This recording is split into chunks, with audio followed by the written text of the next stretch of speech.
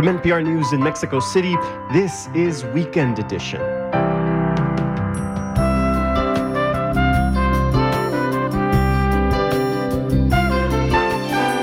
I'm Ader Peralta. In the West African country of Niger, a standoff between coup leaders in the West. Will the threat of force help or hurt? Also, leprosy. It's hard to get and easy to treat. So why is it still popping up in Central Florida? This is the equivalent of me asking you, what did you have for dinner 7 years ago? Plus, kids these days. A Colorado school district tries to make school lunch more alluring. That is really good. It looks like a real chicken nugget. With a new mystery meat. It's Sunday, August 6th. The news is next. Live from NPR News in Washington, I'm Windsor Johnston. Former President Donald Trump used remarks in South Carolina last night to once again lash out at the Justice Department. Speaking at a Republican fundraising event, Trump took aim at special counsel Jack Smith and said he's facing federal indictments because he's beating President Biden in the polls. And if I wasn't, we wouldn't be under investigation by deranged Jack Smith. He's a deranged human being. You take a look at that face, you say, that guy is a sick man. There's something wrong with him. Trump's speech came 2 days after he pleaded not guilty to 4 criminal charges in Washington, D.C. for his alleged efforts to overturn the 2020 election and for his role in the January 6th insurrection. The main street in front of the Fulton County Courthouse in Atlanta will be blocked to traffic starting tomorrow. Sam Greenglass of member station WABE reports the stepped-up security measures come as prosecutors prepare to hand down indictments for election interference in 2020. Normally, Pryor Street is a bustling downtown thoroughfare. On one side is the county government complex. On the other is the courthouse, which has big stone columns and is listed on the National Register of Historic Places. Now, orange security barriers will block traffic for 2 weeks, and 2 lanes are reserved for media parking. These are the first visible signs of the high-profile case that may land here soon. Most staff have been instructed to work remotely. Judges were asked not to hold in-person hearings. District Attorney Fani Willis says her office is ready. For NPR News, I'm Sam Greenglass in Atlanta. The Texas Attorney General's office is appealing a state court ruling designed to clarify exceptions in the state's abortion bans for pregnancies that endanger a patient's health or life. NPR's Sarah McCammon reports the appeal means the state's abortion bans are back in effect. In a ruling on Friday, a state judge in Austin sided with 13 Texas women and 2 doctors who'd filed a lawsuit seeking to clarify medical exceptions in the state's abortion bans. The women say their health was endangered after they were denied abortions under Texas law during medically complex pregnancies. The judge had temporarily blocked enforcement of the laws against doctors who perform abortions based on a good faith judgment that the abortion was medically necessary, including in cases of fatal fetal abnormalities. The Texas Attorney General's office is appealing that injunction to the Texas Supreme Court. In a statement, the AG's office said Texas pro-life laws are in full effect. This judge's ruling is not. It's not known when or if the Texas Supreme Court will weigh in. Sarah McCammon, NPR News. This is NPR News in Washington. This is 90.9 WBUR. Good morning. I'm Steve Brown in Boston. A man is in custody after an hours-long standoff in Charlestown last night.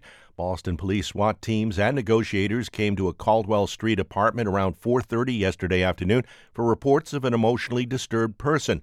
Witnesses say he had a firearm. Officers negotiated with him for hours until 1 this morning. He was taken to a local hospital for an evaluation. No one was reported injured. Detectives are applying for a search warrant for the apartment. The family of Charles Ogletree says a funeral service for the late Harvard law professor will be planned in the coming weeks. Ogletree died last Friday at the age of 70. Guy Oriel Charles holds the professorship Harvard Law established to honor Ogletree. Charles calls Ogletree a legal giant. He was a brilliant legal thinker trying to think about racial justice and questions of racial equality. So he is someone who had a tremendous impact on not just the law, but on American society much more broadly. In 2016, Ogletree disclosed that he was diagnosed with Alzheimer's. New Hampshire State Police are asking for the public's health after a 59-year-old woman was killed in her home. Denise D'Amato Coe was found dead inside her home in Danville. The Attorney General's office says she died of multiple gunshot wounds. No arrests have been reported. Watertown is hosting a memorial service tonight to remember the lives lost to nuclear bombs in Japan. More than 210,000 people died when the U.S. dropped the bombs on Hiroshima and Nagasaki back in August 1945. The event will include a vigil and the launching of candle boats on the Charles River.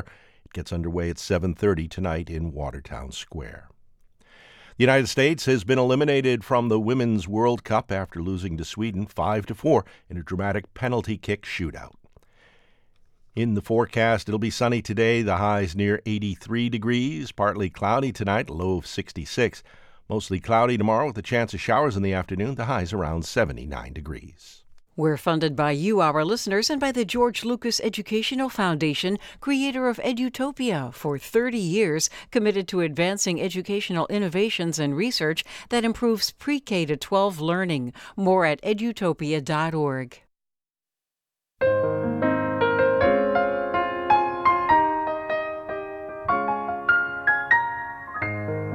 This is Weekend Edition from NPR News. I'm Ader Peralta in Mexico City. Aisha Roscoe's on vacation. Former President Trump is trying to take his latest indictment and use it to his advantage. His fundraising website's asking for donation to end what he's calling a witch hunt. And at campaign appearances, he's even making light of his legal troubles. I consider it a great badge of honor because I'm being indicted for you. I am being indicted for you. That was Trump last night at South Carolina State Republican Party fundraiser. NPR's White House correspondent Franco Ordonez joins us. Hey there, Franco. Hey, Ader. Franco, the indictment says Trump allegedly helped defraud voters, but he's telling supporters he's standing up for them. What do you make of this strategy? I mean, politically speaking, if you look at the polls, it's working. I mean, he gave two very defiant speeches this weekend. You noted the South Carolina one. He also called in that speech it a sham indictment that amounted to election interference. Here's more.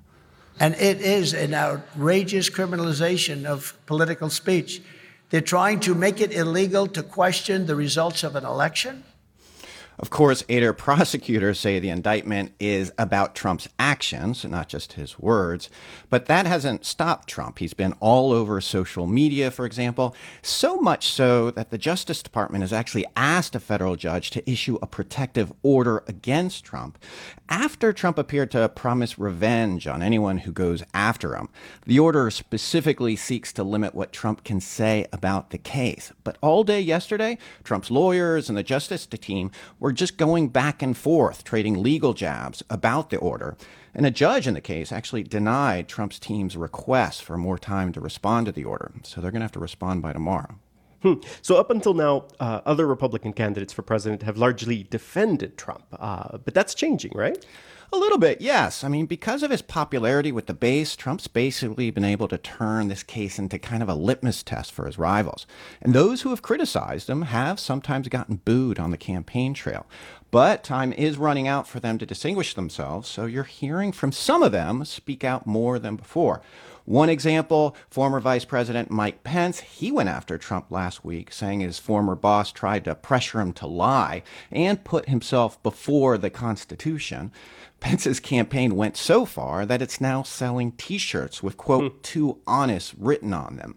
That's, of course, a reference to the indictment and Trump allegedly telling Pence that he's too honest because he wouldn't reject electoral votes.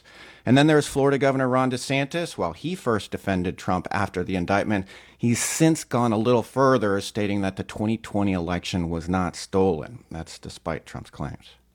And while the Republican field's been trying to figure out how to deal with these indictments, has President Biden just been sitting back and watching? Kind of. I mean, as Trump was being indicted, Biden was enjoying the beach. He and the First Lady were on vacation. They went to dinner in Rehoboth, Delaware. He even got to see the new movie Oppenheimer. It was really, quite the split screen with Trump in court. And purposefully or not, it did fit into a theme that Biden's campaign has been pushing. And that's kind of to make the contrast between the drama surrounding Trump and Biden's, no-frills approach, kind of just head down, working through his agenda. And Franco, quickly, Biden is back in Washington this week. What's his agenda? Well, he does get back tomorrow, but he'll actually only be here in Washington, D.C. for a few hours before he leaves again. He's going to host the Houston Astros baseball team, who won last year's World Series. And soon after that, he's going to leave for Arizona, a key battleground state to tout his work on the economy. He's also going to go to New Mexico and Utah, and it's all part of a travel blitz by several of his top officials to tout that work. It's all tied to an August 16th event at the White House to celebrate the anniversary of passage of his infrastructure and climate bill. That's NPR's Franco Ordonez. Franco, thank you. Thank you, Ader.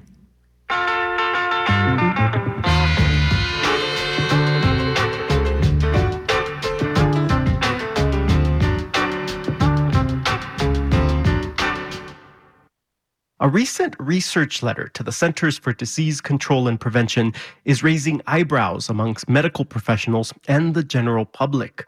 While the U.S. still has very few cases of leprosy, a team of doctors have identified an uptick in cases across the country, and 80% of them are coming from the state of Florida alone. Stranger still, 20% of all cases were identified in one single region of the Sunshine State, Central Florida. We have the authors of that letter, both dermatologists, on the line now, Dr. Rajiv Nathu and Charles Dunn. Thank you for joining us.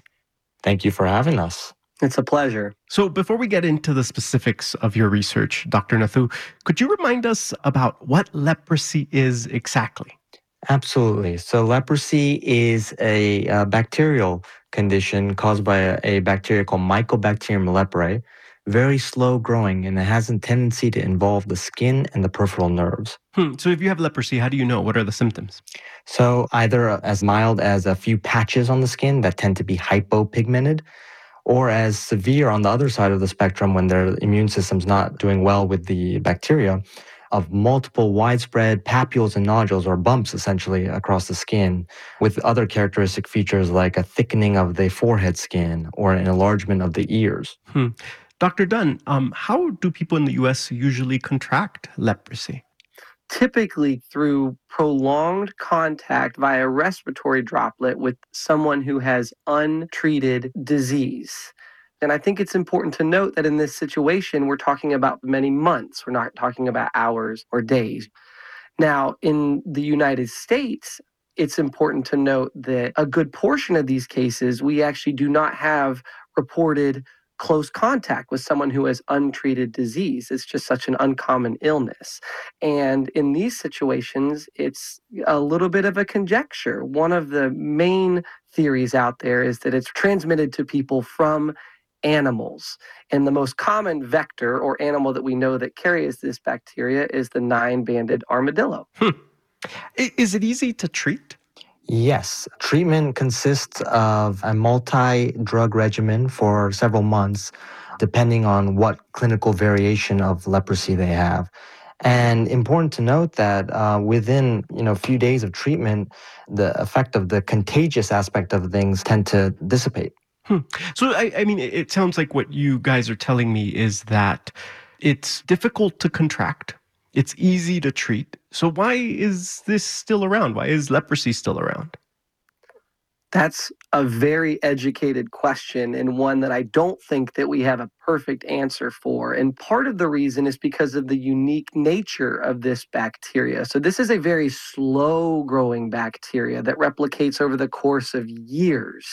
So whenever you're contact tracing a bacteria like this, it's not like I can ask you, where were you 24 hours ago in that you contracted this illness? This is the equivalent of me asking you, what did you have for dinner 7 years ago? well, I can't tell you what I had for dinner yesterday. And so contact tracing can be very challenging. So I can tell you that the suspicion that we have is that the complexity of the zoonotic component of this is expanding for reasons that we don't fully understand yet. So the U.S. averages 150 to 200 cases per year. That's a pretty small number. And both of you have been very clear that the letter that you've written should not be used to drum up any kind of panic, that people should view this all in its proper context. So what is it that you hope folks do with this information, Dr. Dunn?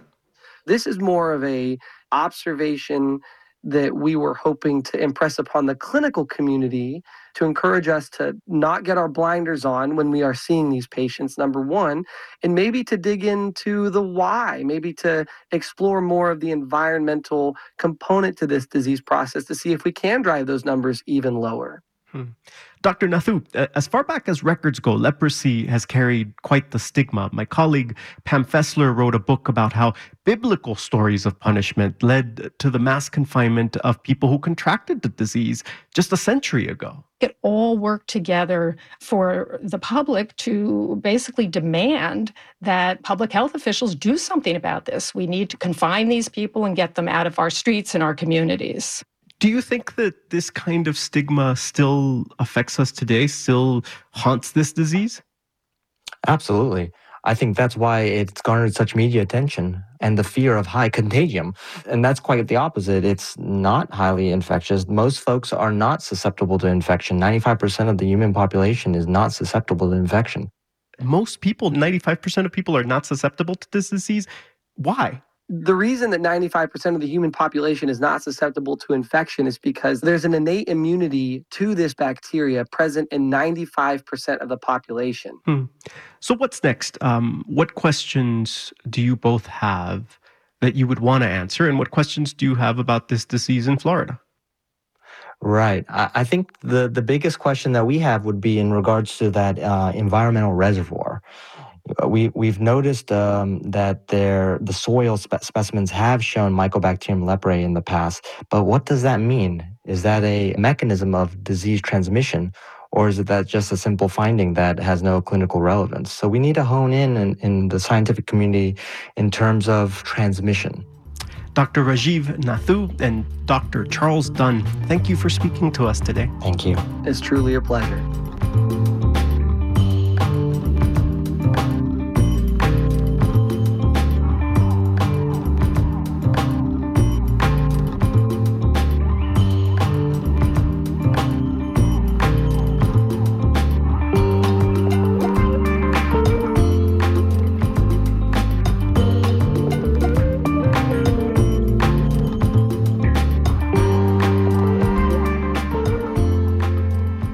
You're listening to NPR News. Good morning. I'm Steve Brown. 69 degrees in Boston at 8:18. Coming up in about 15 minutes on 90.9 WBUR, researchers have connected the DNA from enslaved individuals buried in a Maryland village to nearly 42,000 present-day descendants. That story's ahead here on WBUR. The United States has been eliminated from the Women's World Cup after losing to Sweden 5-4 in a kick shootout. I'm Susan Stamberg. When the time comes for a new car, consider donating your old one to us. We will turn it into your favorite programs. Here's how. Just go to WBUR.org. We're funded by you, our listeners, and by Ocean State Job Lot, valuing their commitment to being diverse and inclusive. OceanStateJobLot.com. And the Mayor's Office of Arts and Culture with Goldfest, a celebration of the 50th anniversary of hip-hop, August 12th. Boston.gov/Gold Festival. I'm Windsor Johnston with these headlines. A federal judge has denied a request from former President Donald Trump's legal team for a deadline extension over the handling of evidence in the January 6th insurrection case. Trump's attorneys have until tomorrow afternoon to respond to the Justice Department's proposal for a protective order. The U.S. women's soccer team is out of the World Cup after losing to Sweden on penalty kicks. The game went into overtime after the teams failed to score in the first 90 minutes of play. Former Pakistani Prime Minister Imran Khan spent the night in a high-security prison after being arrested on Saturday. Khan was sentenced to 3 years in prison for corruption. I'm Windsor Johnston, NPR News in Washington.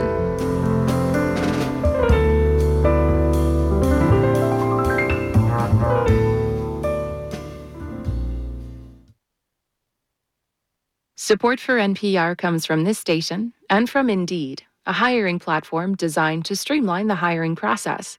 Indeed works to help businesses attract, interview, and hire candidates in one place. More at Indeed.com/NPR. From the Rockefeller Foundation, making opportunity universal and sustainable for over 100 years.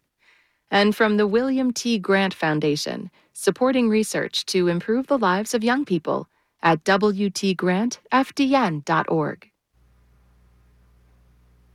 This is Weekend Edition from NPR News. I'm Ader Peralta. The coup in Niger 10 days ago is just one example of the political instability that has thrown some West African governments into turmoil as they try to fight off Islamic extremists.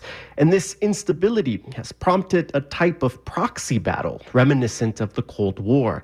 To address terrorism, some countries have turned to the West for help, while others have relied on Russia and its Wagner mercenary group.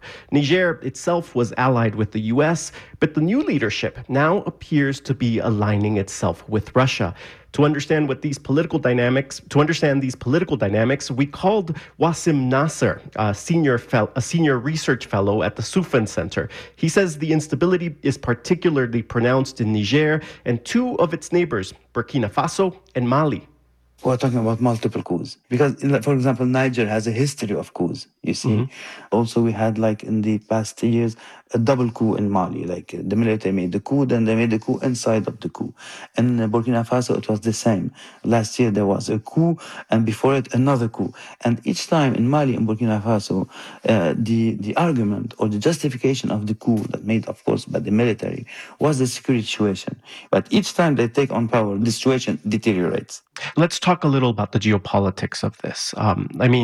Niger has been a key ally to the West, to the U.S., to France especially. But this region seems to be tilting toward Russia. What have Western countries and what have other West African countries said about this coup?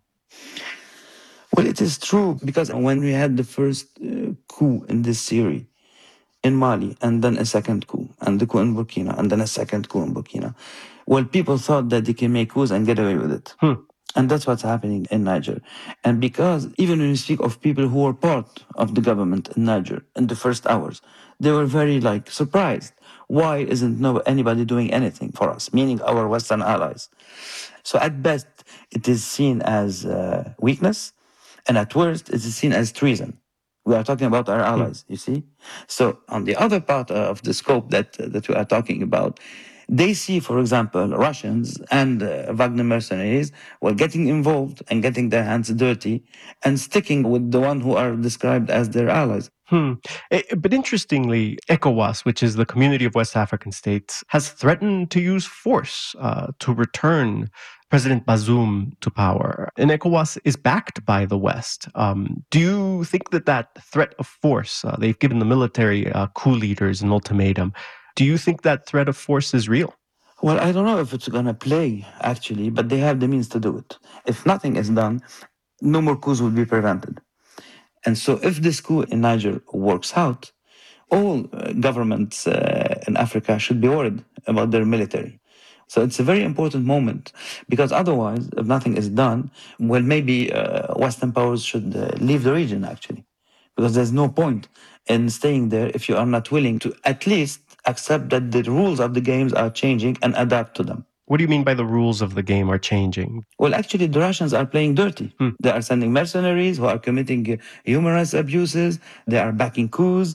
They are, it's the Cold War play, you see. So if Western powers think that only by development and seminars and only by thinking war on terror, things will work out by themselves, I don't think it will going to work out. So, what you're describing is just a region full of instability. And this is already a region that has been battered by violence. What's the humanitarian outlook here? It's a disaster. Wagner's involvement that I got to work on very seriously in Mali for a year. There's a blood train behind their involvement and zero results against jihadis, you see, because they are killing innocent people in villages in Mali and Burkina Faso, which is fueling the recruitments of jihadi groups, actually, and without getting any actual military results on the ground. So the civilians are paying the highest price. That's Wasim Nasser. He's a senior research fellow at the Sufan Center. Wasim, thank you so much. Thank you. Here in Mexico, where I am hosting from today, we've been focused on the end of an infamous investigation. For about 8 years, a group of independent investigators was trying to find out what happened to 43 college students who went missing in Ayotzinapa in southern Mexico back in 2014. Last week, the group issued a final report and left the country without really cracking the case. I spoke to one of the investigators, Carlos Martín Beristain, just before he left Mexico. He told me he still remembers what the parents of the missing college students told him nearly 8 years ago. Always tell us the truth. Carlos Martín Beristain remembers what the parents of the missing college students told him nearly 8 years ago.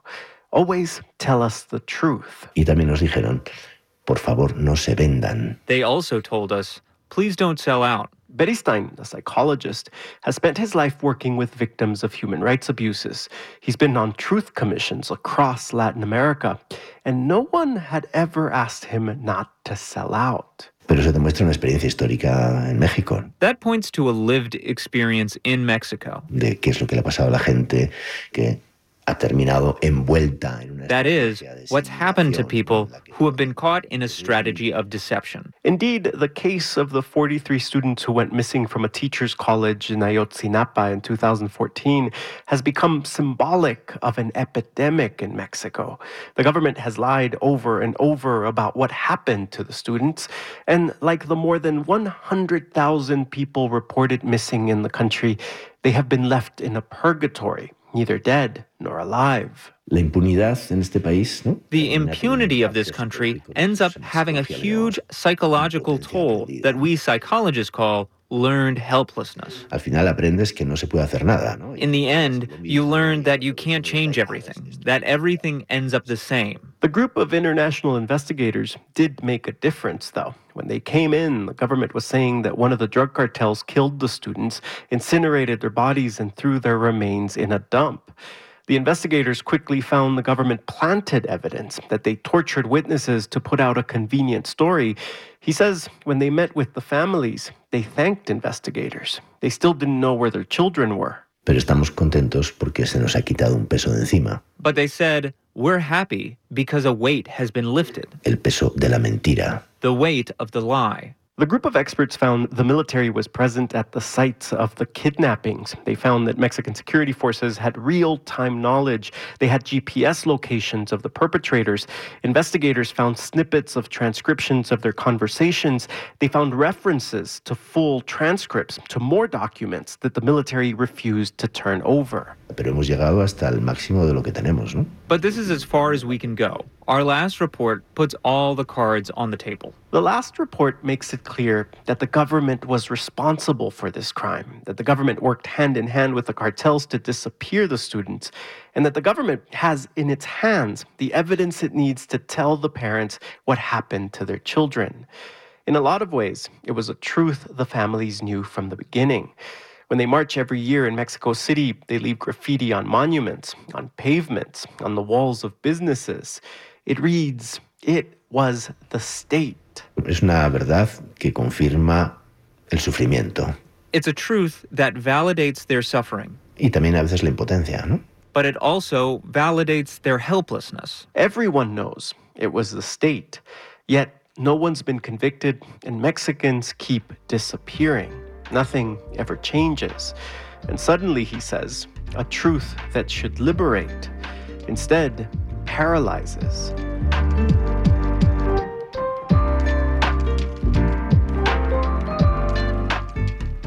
Some conservatives are ready to reshape government if Donald Trump wins in 2024. They want to slash what they call the administrative state. Civil servants should be oriented to accomplishing the agenda of a president, not the office of the president, not their institutions. Tomorrow on Morning Edition, a conversation with Trump's former budget director who wants to overhaul the executive branch. You can tune in by telling your smart speaker to play NPR or your member station by name.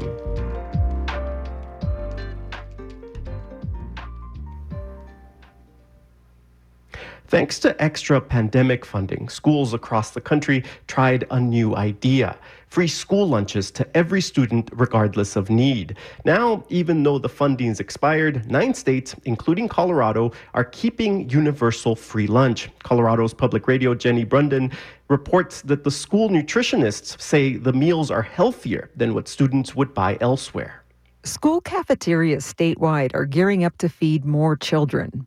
But one district, Greeley, already provides free lunches and has for the last 3 years. Still, fewer than half the kids in this district north of Denver actually eat school lunch regularly. But the numbers are going up. Almost every kid in the district ate school lunch at least once last year. Danielle Bach is on a mission to get even more. Now, my staff think that we can serve 100% of kids, and I tell them that's a lot of meals. So I'm going to shoot for 95% next year. That's what I want. Bach heads Greeley's nutrition program. She says free meals for all reduced stigma and more kids headed to the cafeteria. Now, Bach wants to get those hard-to-reach kids to stay on campus for what research says is the healthiest meal kids will eat all day. We know that when we keep 9th and 10th grade kids in school during the meal period, they eat with us. But when we open up campus, they may not even eat. But even when a hamburger, fries, and a drink are free at school, cafeterias still face stiff competition.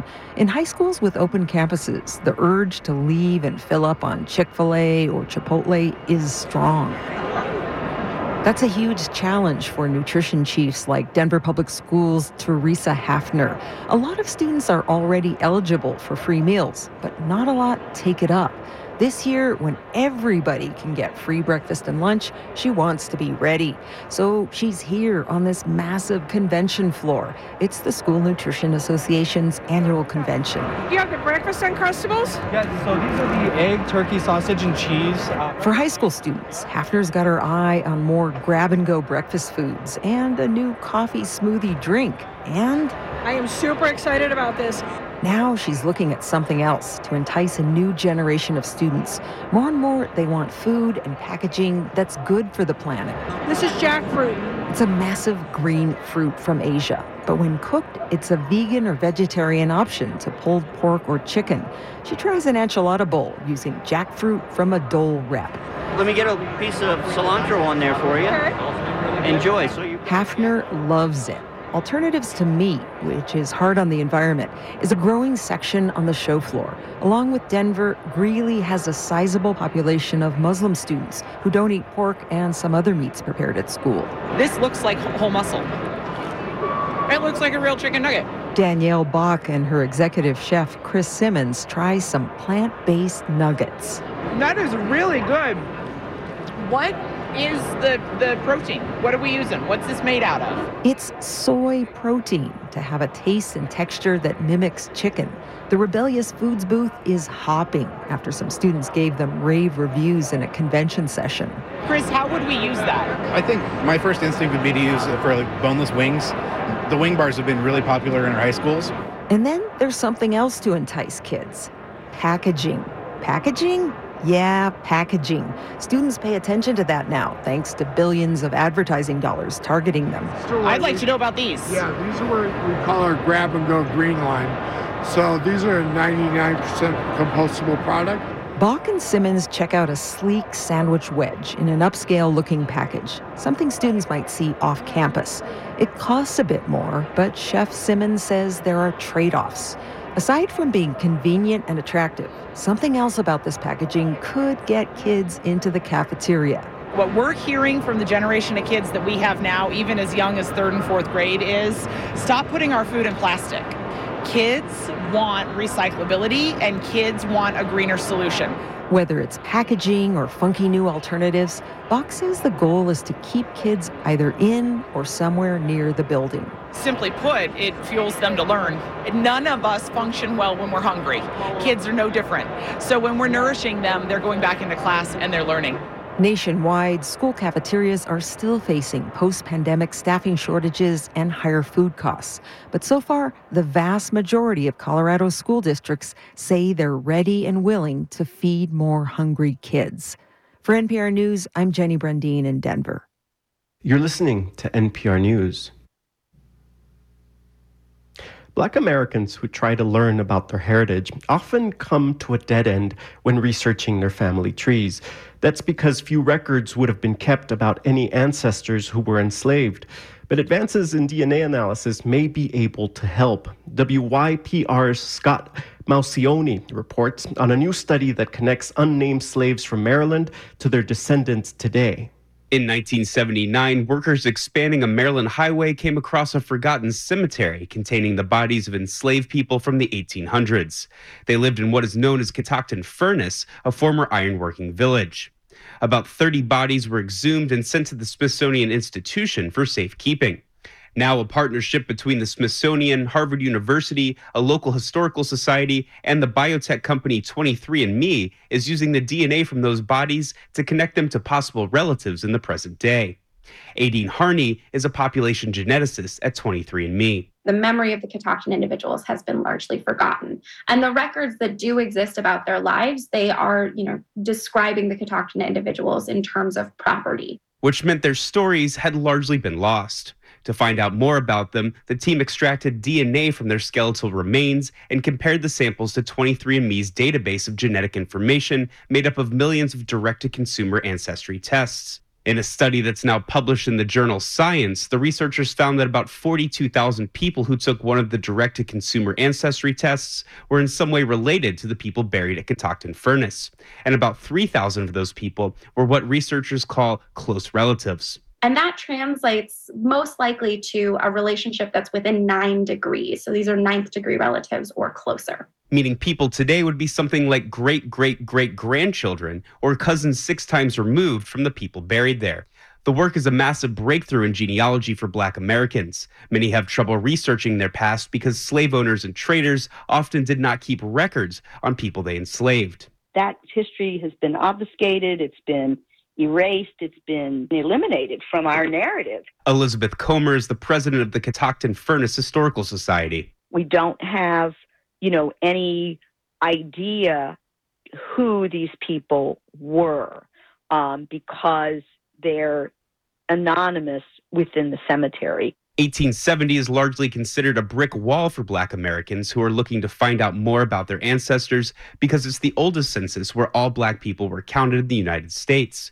Before that, records were sparse. What this genetic methodology potentially allows you to do is to jump over that brick wall. Doug Owsley is a curator at the Smithsonian. It's the first of its kind analysis to take historical DNA and tie it to really tens of thousands of individuals that are living today and make these connections with individuals who've labored at this iron forge in Maryland. Comer says she hopes continued DNA and historical research can find out who the closest 3,000 present-day relatives are and give them a chance to connect with this piece of their past. It's their history, and we want people to come to Catoctin, learn about Catoctin, and acknowledge the debt that we as the United States have to these skilled African-American ironworkers.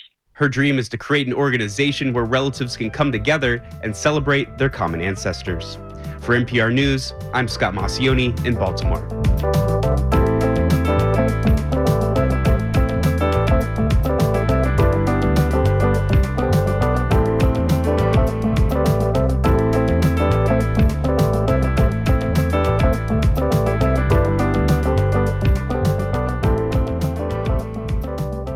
This is NPR News. This is 90.9 WBUR. Good morning. I'm Steve Brown in Boston.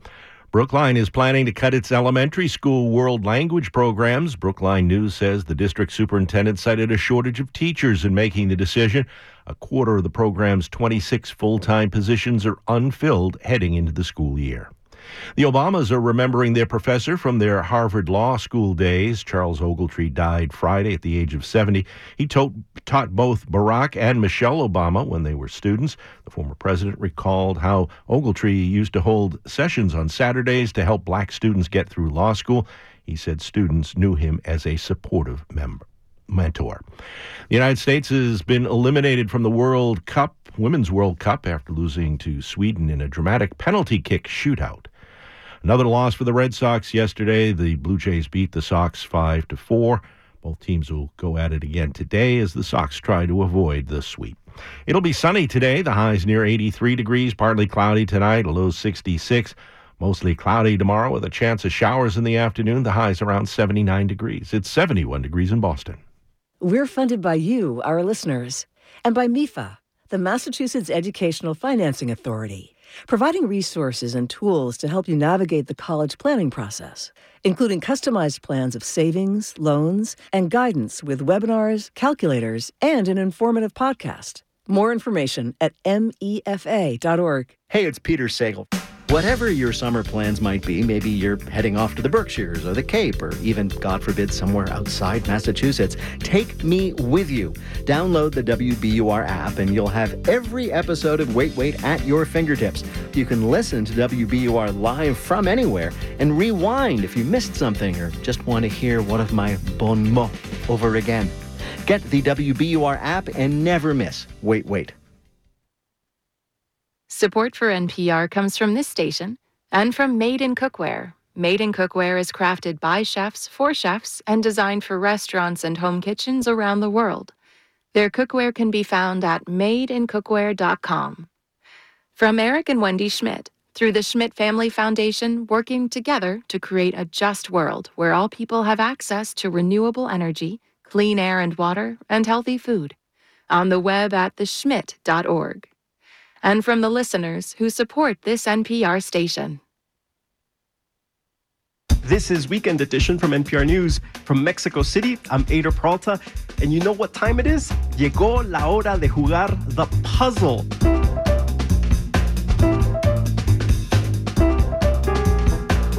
Joining us is Will Schwartz. He's puzzle editor of the New York Times and puzzle master of Weekend Edition. Good to talk to you, Will. Good morning, Ader. So, Will, could you remind us of last week's challenge? Yes, it came from listener Jim Vespi of Mamaroneck, New York. I said, name a well-known U.S. city in 9 letters.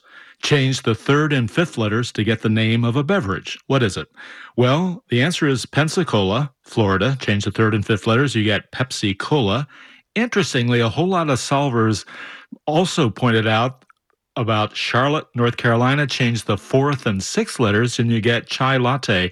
If I had thought of that, I might have used that as a puzzle. So this puzzle was really, really popular. We received over 1,600 correct submissions, and this week's winner is Paula Cerrone of Hershey, Pennsylvania. Congratulations, Paula, and welcome to the show. Thank you so much. So how long have you been playing the puzzle? Well, on and off for almost 30 years, but my oldest son, sort of got hooked on it, and so we've both been doing it pretty regularly for the last 7 years.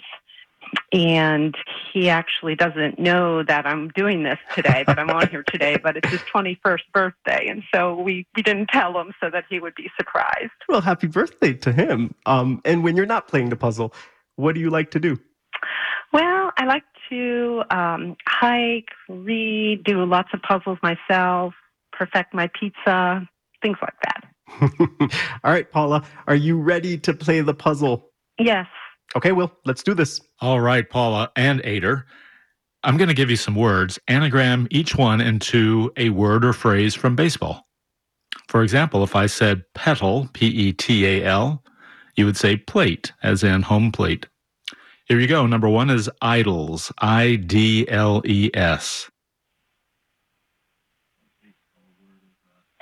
Slide. Slide is right. Good.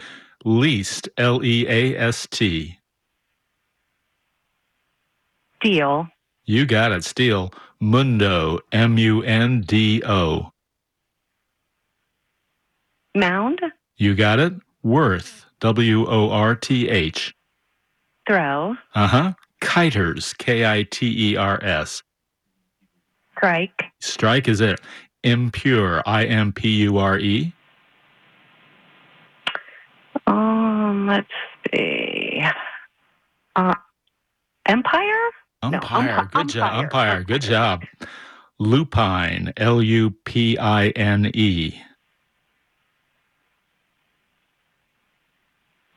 Okay, let's see. Starts with an L. Okay, lineup? Lineup. Good one. The next one is a two-word answer, and your word is conked. C-O-N-K-E-D. Okay, on deck. On deck is right. Floppy, F-L-O-P-P-Y, and this is another two-word answer. Okay, let's see, like pop fly or... Pop fly, yeah. Okay. Infidel, I-N-F-I-D-E-L. Infield. You got it, infield, you got it. Okay. Here's a tough one, I think. Admires, A-D-M-I-R-E-S, admires. Okay, let's see. It's a kind of pitch. Oh, okay. I wish my dad were here. Let's see. What if I tell you the second letter is I? Let's see. Side And arm. Sidearm. A sidearm pitch is right. And here's the last one. Gurgles. G-U-R-G-L-E-S. Slugger. Boy, nice job, Paula. Thank you. So obviously a baseball fan, huh? A bit, yes. How are you feeling? I'm just thrilled to be here. It's a little dream come true for me. For playing our puzzle today, you'll get a weekend edition lapel pin as well as puzzle books and games. You can read all about it at npr.org/puzzle. And Paula, what member station do you listen to? WITF. That's Paula Cerrone of Hershey, Pennsylvania. Thanks for playing the puzzle, Paula. Thanks so much. All right, well, what is next week's challenge? Yes, it comes from listener Michael Schwartz of Florence, Oregon. Name something found on a map of England. 2 words. The last 2 letters of the first word are the same as the first 2 letters of the last. And if you go to England, you can't see this place. You can see it only on a map. What is it? So again, something found on a map of England, 2 words. The last 2 letters of the first word are the same as the first 2 letters of the last. And if you go to England, you can't see this place. You can see it only on a map. What is it? When you have the answer, go to our website, npr.org/puzzle, and click on the Submit Your Answer link. Remember, just 1 entry, please. Our deadline for entries is Thursday, August 10th at 3 p.m. Eastern. Don't forget to include a phone number where we can reach you. If you're the winner, we'll give you a call, and if you pick up the phone, you'll get to play on the air with the puzzle editor of the New York Times and puzzle master of Weekend Edition, Will Schwartz. Will, muchísimas gracias. Thank you, Ader.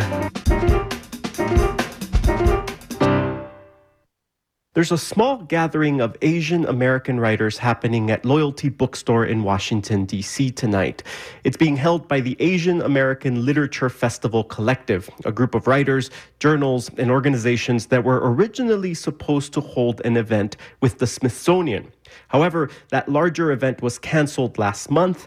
The reason? The Smithsonian says the planning of the event didn't meet its standards, but the partners say they're not convinced. Joining us now is Reggie Cabico. He's a co-organizer of the Asian American Literary Festival Collective and a Washington, D.C. based poet. Hey, Reggie, welcome. Hey, Ader, thanks for having me. What happened with the festival this year?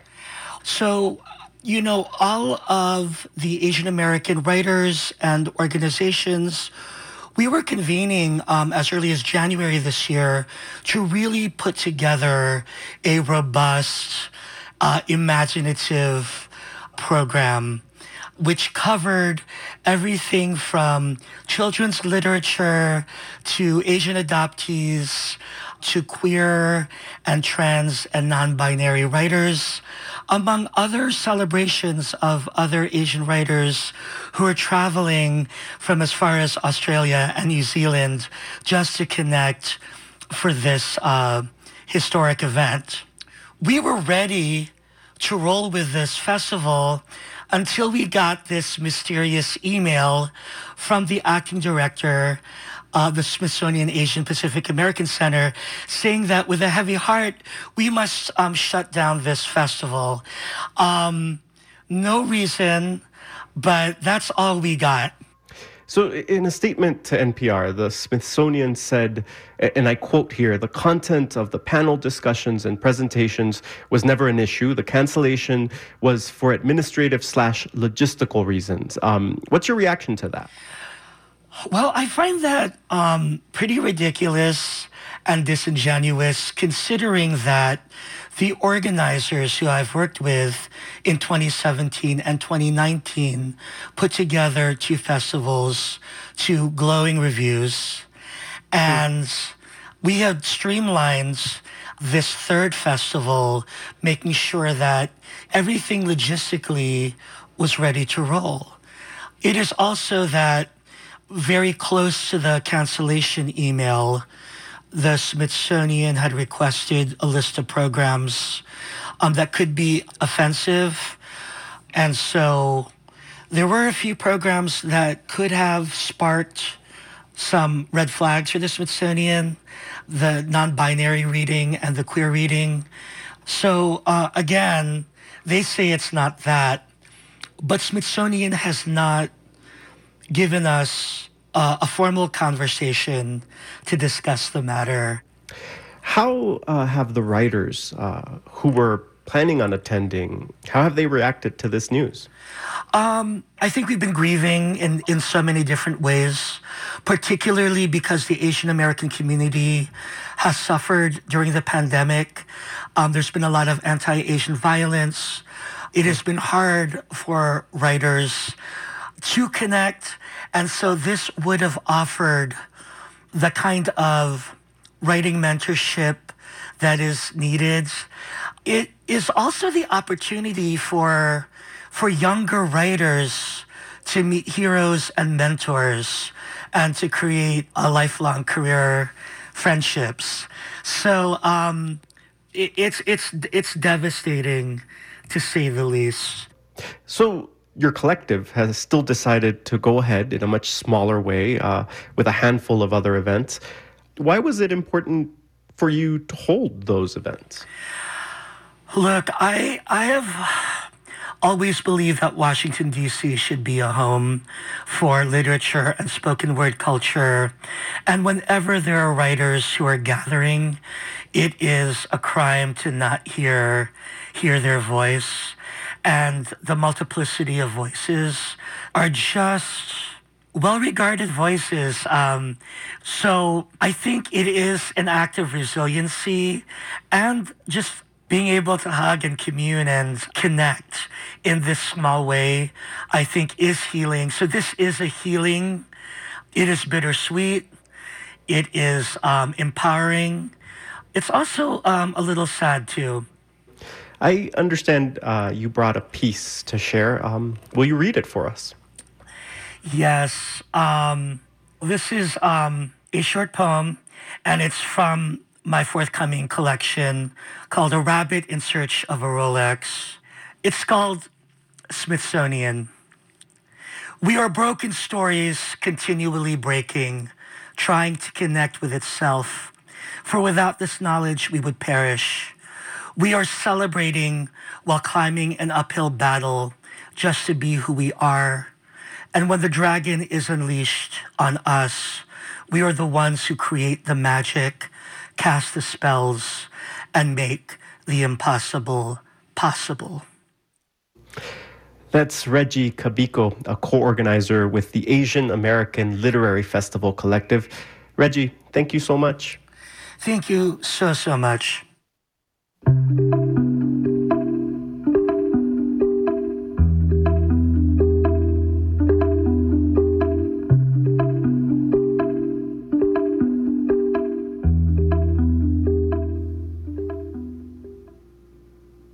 An indoor snow park in Lahore, Pakistan, is giving many people in that country a chance to experience true winter conditions for the first time in their lives.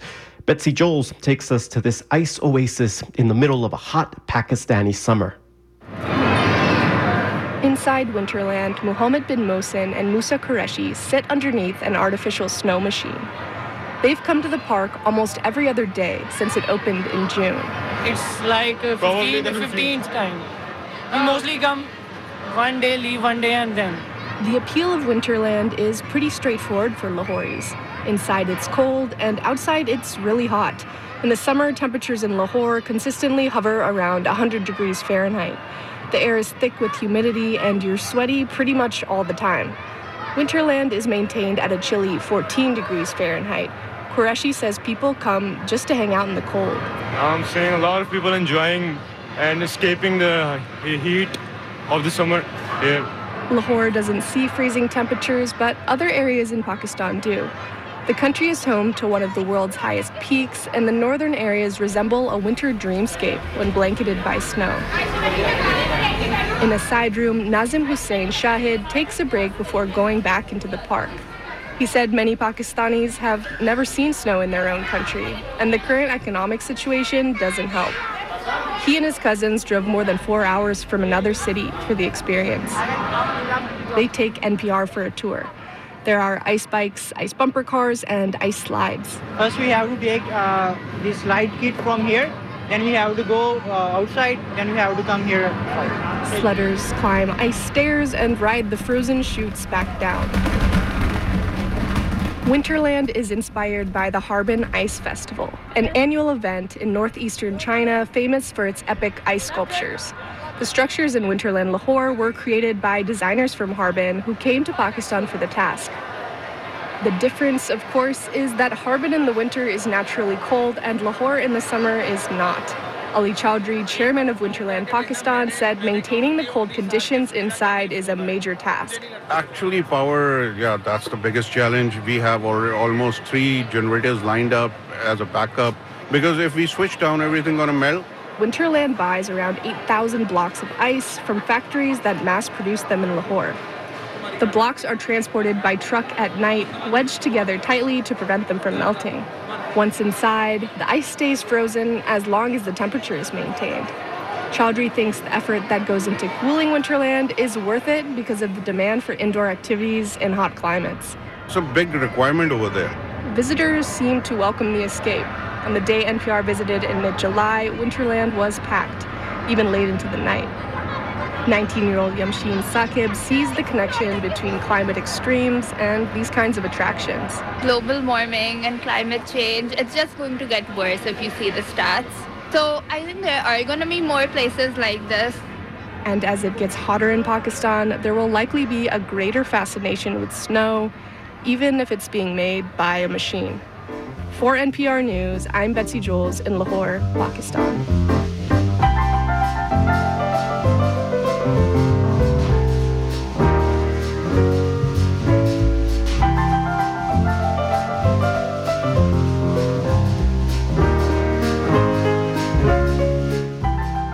This is Weekend Edition from NPR News. I'm Ader Peralta.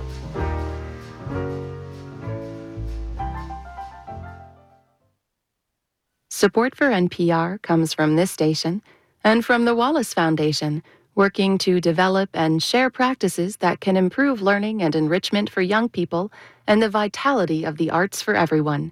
Ideas and information at wallacefoundation.org. And from the Lodestar Foundation, inspired by the principle that helping someone else less fortunate is a path to a happier, healthier, and more meaningful life. Learn more at lodestarfoundation.org. This is NPR. Thanks for joining us on 90.9 WBUR on this Sunday morning. Good morning, I'm Steve Brown. 71 degrees in Boston at a minute and a half before 9 o'clock. Tomorrow morning on 90.9 WBUR, everything is less than zero, absolute zero, that is. We're going to one of the coldest places in New Hampshire tomorrow morning on WBUR. Start the week here with Rupert Shenoy. Another loss for the Red Sox yesterday. The Blue Jays beat the Sox 5-4. Sox try to avoid the sweep this afternoon. It'll be sunny today. The high is around 83 degrees. Partly cloudy tonight, a low 66. Mostly cloudy tomorrow with a chance of showers in the afternoon. The high 79 degrees. In Phoenix, the average high temperature last month was 114 degrees. This ER doctor saw a spike in people needing treatment for severe heat stroke. So use a body bag because it's non-permeable, and cover them with ice. Bury them with ice and water. That and other stories from the front lines of extreme weather and other climate-driven emergencies on the next All Things Considered from NPR News. Today at 5 on 90.9 WBUR, Boston's NPR news station. I'm here and now host Scott Tong, and this is 90.9 WBUR FM Boston, 92.7 WBUA Tisbury, and 89.1 WBUH Brewster. Listen anytime with our app or at WBUR.org. WBUR, Boston's NPR news station.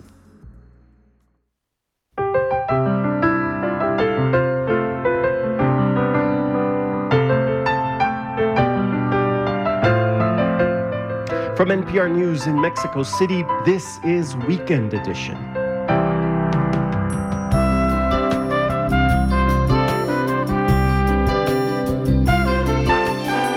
I'm Ader Peralta. Good morning. As democracy crumbles in Guatemala, dissidents have left the country in droves. We talked to one judge who hasn't given up the fight.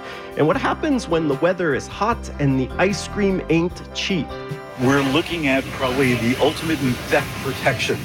Also, a musician way ahead of her time disappears without a trace. If the moon is gone, we talk about the ghost of Connie Converse. It's Sunday, August 6th. The news is next. Live from NPR News in Washington, I'm Windsor Johnston. Federal prosecutors are asking a judge to step in and keep former President Donald Trump from disclosing evidence in the case against him involving alleged attempts to overthrow the 2020 election. NPR's Dave Mistich reports Trump continues to lash out at prosecutors, and the judge has issued a deadline for the former president to respond to the government's request. In requesting the protective order, prosecutors cited Trump's social media post Friday, in which he wrote, quote, "If you go after me, I'm coming after you." Attorneys for the former president asked for an extension to respond to prosecutors' request, but Chutkan denied that effort. She ordered Trump's legal team to respond by 5 p.m. Monday. Speaking at a South Carolina GOP dinner last night, Trump continued to take aim at the special prosecutor overseeing the case. Deranged Jack Smith. He's a deranged human being. You take a look at that face, you say, that guy is a sick man. There's something wrong with him. Trump was arraigned and pleaded not guilty last week on 4 counts, including conspiracy to defraud the government. Dave Mistich, NPR News. The U.S. government's credit rating was downgraded last week, anchoring the Treasury Department and triggering a major sell-off on Wall Street. Steve Beckner reports the surprise action by credit agency Fitch had other financial repercussions as well. An ebullient Wall Street had lately pushed stocks to their highest levels of the year, despite Federal Reserve interest rate hikes. But Fitch's decision to strip the U.S. of its AAA rating shocked traders.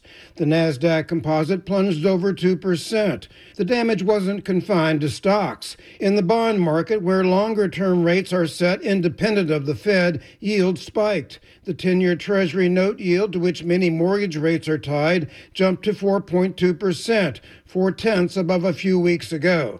Other yields went higher, lifting the cost of financing federal debt and denting the dollar's global status. For NPR News, I'm Steve Beckner. Ukrainian President Volodymyr Zelensky says Russia has bombed a blood transfusion center in the northeastern part of the country. The BBC's James Reed reports Zelensky is condemning the attack as a war crime. The extent of the casualties is not clear. The Russian Air Force frequently uses glide bombs to strike targets from a distance without exposing its planes to Ukraine's air defences. Ukraine has also been using longer-range weapons, including missiles and drones, to attack Russian logistics hubs and command centres. Each side is trying to erode the war-making capacity of the other, moral as well as physical, as their armies remain locked in battle. That's the BBC's James Reed reporting. This is NPR News in Washington. This is 90.9 WBUR. Good morning. I'm Steve Brown in Boston. There's a new lawsuit challenging a ballot question passed by Massachusetts voters who give pigs more space on farms. But animal rights activists are urging the state to put the law into effect. New England Public Media's Alden Bourne reports. The restrictions were put on hold after a restaurant group filed a lawsuit arguing Massachusetts should wait until the Supreme Court ruled on a similar law in California. Both states would require pork produced outside the state but sold within also meet the new standards. In May, the High Court ruled the law was constitutional, but Massachusetts Attorney General Andrea Campbell held off on implementing it while continuing discussions with the plaintiffs. And pork producers have filed a new lawsuit against Campbell. Wayne Pacelli leads Animal Wellness Action. These delaying tactics in court are really injurious to the people of Massachusetts. And also, how are we filing these lawsuits after the Supreme Court decided the case? Campbell's office declined comment, citing pending litigation. For the New England News Collaborative, I'm Alden Bourne. New research shows southern New England is losing snow cover faster than anywhere else in North America. Salem State University professor Stephen Young says Boston has lost more than 30 days of winter snow over cover between 2000 and 2022. Globally, snow cover has decreased by more than 2 million square miles in that same period. That's more than half the size of the United States. Canton's Little League team is advancing in its bid to go to the Little League World Series. The team played Vermont's St. Johnsbury Little League team in Connecticut yesterday. Canton won 12-0. They'll next face Maine's team on Monday. No advance for the U.S. women's soccer team down in Melbourne, Australia. The United States has been eliminated from the Women's World Cup after losing to Sweden 5-4 in a dramatic penalty kick shootout. Red Sox lost yesterday 5-4. Sox try to avoid the sweep this afternoon. Sunny today, the highs near 83. Partly cloudy tonight. The lows will be around 66 degrees. Mostly cloudy tomorrow. Chance of showers in the afternoon. A high of 79. It's 72 degrees in Boston. WBUR supporters include the Charles Stewart Mott Foundation, supporting efforts to promote a just, equitable, and sustainable society in its hometown of Flint and communities around the world. More at mott.org.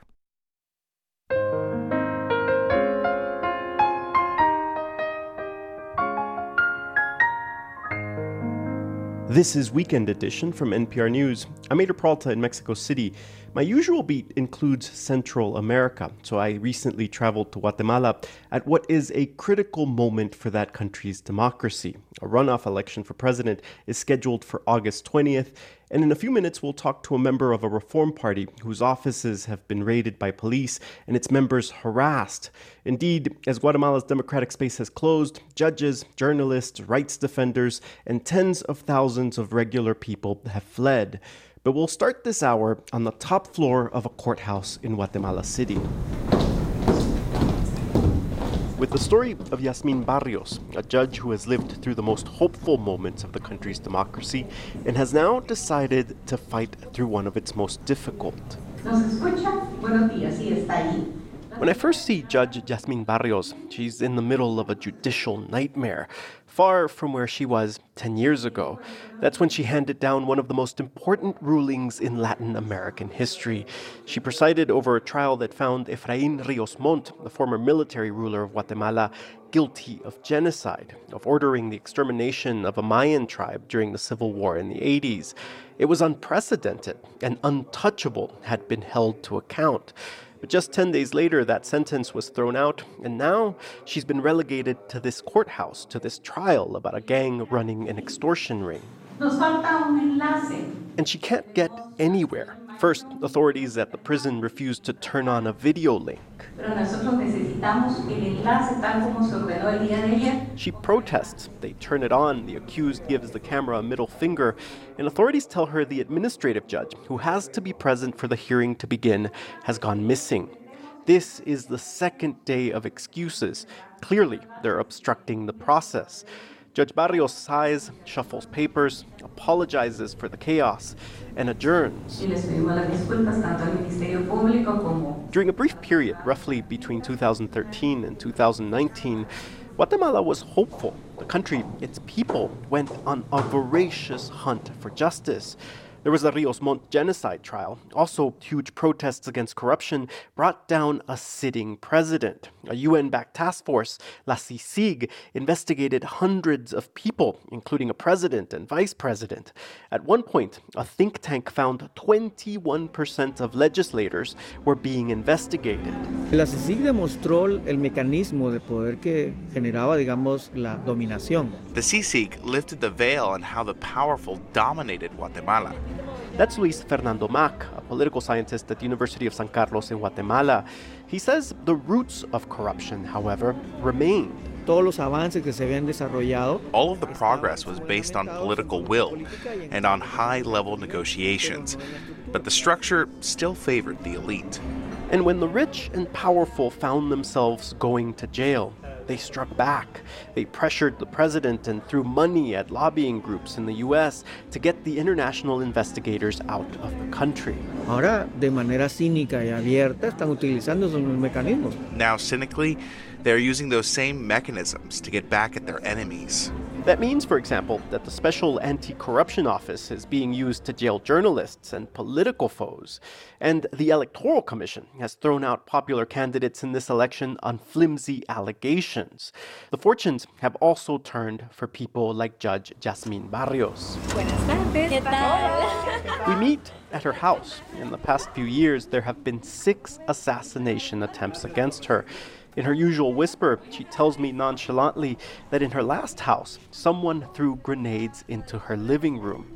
She says that when she became a judge, she had no idea how difficult this would be. No sabía que tenía que poner en peligro mi vida. I didn't know I'd have to risk my life. I didn't know I had to risk my family. I had no idea the effect my work would have on society. She calls that guilty verdict against Rios Montt, who is now dead, one of the most beautiful days in Guatemalan history. Even 10 years later, she marvels at the 718-page sentencing document. Some of the testimony still haunts her, like one woman who described her whole village running from soldiers. Her baby was crying, so she covered his mouth with a diaper. Cuando le quitó el pañal, el niño ya no lloraba. Murió. When the mother uncovered the baby's mouth, he was dead. Yo me sentí así, pequeña. I felt like this, so small. Qué dolor humano tan grande el que han experimentado estas mujeres. I said, my God, what great pain these women have been through. She says that judgment returned a bit of dignity to a people who have suffered so much. That is why she stays, she says. Yo creo que los guatemaltecos tenemos derecho a vivir mejor. I believe that Guatemalans have the right to lead a better life. But in the past few years, more than 24 judges have fled the country after receiving threats. The day before we spoke, a government witness in what was widely viewed as a sham trial against Guatemala's most prominent journalist claimed without evidence that Judge Barrios had taken bribes. The government has already cut her budget. She buys her own water, her own paper. This was one more threat against one of the few remaining independent judges. I ask her, are you not scared? No. She looks me straight in the eye. No he hecho nada malo. I haven't done anything wrong. La gente que me conoce sabe que soy una mujer honrada.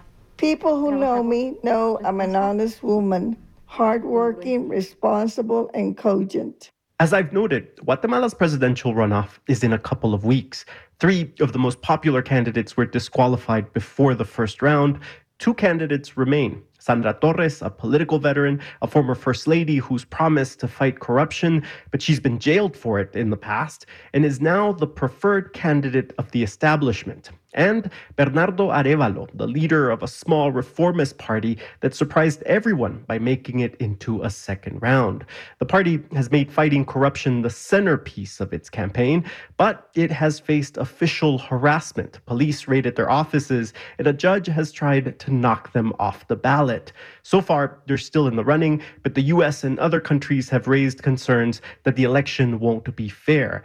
We contacted a member of the Semilla Party, Guatemalan Congressman Samuel Perez Alvarez, as he was campaigning in Guatemala City.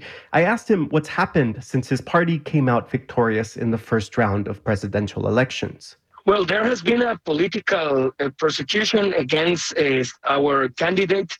We don't know why we are being accused. They are not telling us who are they investigating or anything. And maybe it's something that they want to show to the media, but in our political program, the most important thing is to put an end to this corruption regime that has been the normal thing in Guatemala from the last maybe 20, 30 years. So all these political actors and economic elites that have been living from that regime, they're very, very afraid because we're going to put an end to that. So as you've made clear, one of the central promises that your party has made is if you win the presidency, you're going to fight corruption. What's the plan? Well, there are a lot of plans because it is not only like fighting against corruption, against political actors, but also changing the system that makes it very easy to commit acts linked to corruption. So we have to make changes in the public administration, strengthen public institutions. We do not see the fight against corruption exclusively from the criminal prosecution, but we see the fight against corruption from public policy. So does this mean that corrupt politicians won't go to jail? No, we are going to start investigation against corrupt politicians, but that is not the way because that's one just incentive after committing a crime linked to corruption. But we have to make it very hard in order to stop corruption from its roots. We cannot make that only by criminal prosecution. We have to change incentives. Why do you think the U.S. in particular should pay attention to these coming elections in Guatemala? Because the fighting against corruption is not only trying to get investigations in the public ministry against these political actors, but it's also changing the economic model in Guatemala or the economic system that is causing a lot of problems in terms of migration, for example. And I think that fighting against corruption is also a fighting in favor of economic conditions in order to have investments. So I think that is important for the United States, but also for Guatemalan people. We talked about the presidential elections, how his party likely made it into the second round only because the leading candidate was disqualified by a court widely seen as corrupt. He acknowledged these elections lacked legitimacy. So I asked him if his party was part of the same game. Well, right now that is the only option, but it could be if they win this election, the last time that we are trying to participate because they do not have the public support. So they have to find ways to stay with the same corrupt system, and that is via dictatorship. That's Samuel Pérez Álvarez, a congressman for the Movimiento Semilla Party in Guatemala. Representative, thank you. Thank you.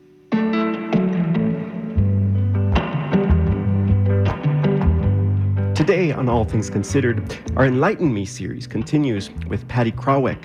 She was estranged from her Ojibwe father and didn't understand much about his indigenous culture. When she reconnected with him, she discovered a new way of believing that put her at odds with her evangelical upbringing. I couldn't continue to straddle these two worlds. When I had that very clear thought that I was going to have to choose, it was, well, how do I choose anything but being Ojibwe? You can hear that conversation later today on your phone's web browser, a smart speaker, or on an old-fashioned radio. You're listening to NPR News. This is 90.9 WBUR and WBUR.org. Good morning, I'm Steve Brown. 73 degrees in Boston at 9:18. Coming up in about 15 minutes here on 90.9 WBUR, a visit to the Rio Grande in Eagle Pass, Texas by kayak. That's where Governor Greg Abbott has installed a floating barrier made of giant buoys to deter migrants. That's ahead here on WBUR. Sunny today, the high is near 83 degrees. It'll be partly cloudy tonight, a low of 66. Mostly cloudy tomorrow with a chance of showers in the afternoon. I'm Mary Louise Kelly. On All Things Considered, I try to drive hard questions. Well, your old car can drive our whole program. Consider donating it. And thanks. Just go to WBUR.org. We're funded by you, our listeners, and by Plymouth Rock Assurance, auto and home insurance that strives to treat you with kindness and humanity because they believe there's never been a better time for nice. PlymouthRock.com. I'm Windsor Johnston with these headlines. Former President Donald Trump's legal team has been given a deadline to respond to a request for a protective order in the January 6th case. Federal prosecutors asked a judge for the order after Trump released an online post that appeared to promise revenge on anyone who goes after him. A tropical storm is once again heading toward southwestern Japan. It's the same system that hit the region several days ago. Government officials have issued new warnings for torrential rainfall and mudslides. Pope Francis is wrapping up a 5-day trip to Portugal. More than 1 million people packed a riverside park in Lisbon last night for an evening prayer service. I'm Windsor Johnston, NPR News in Washington.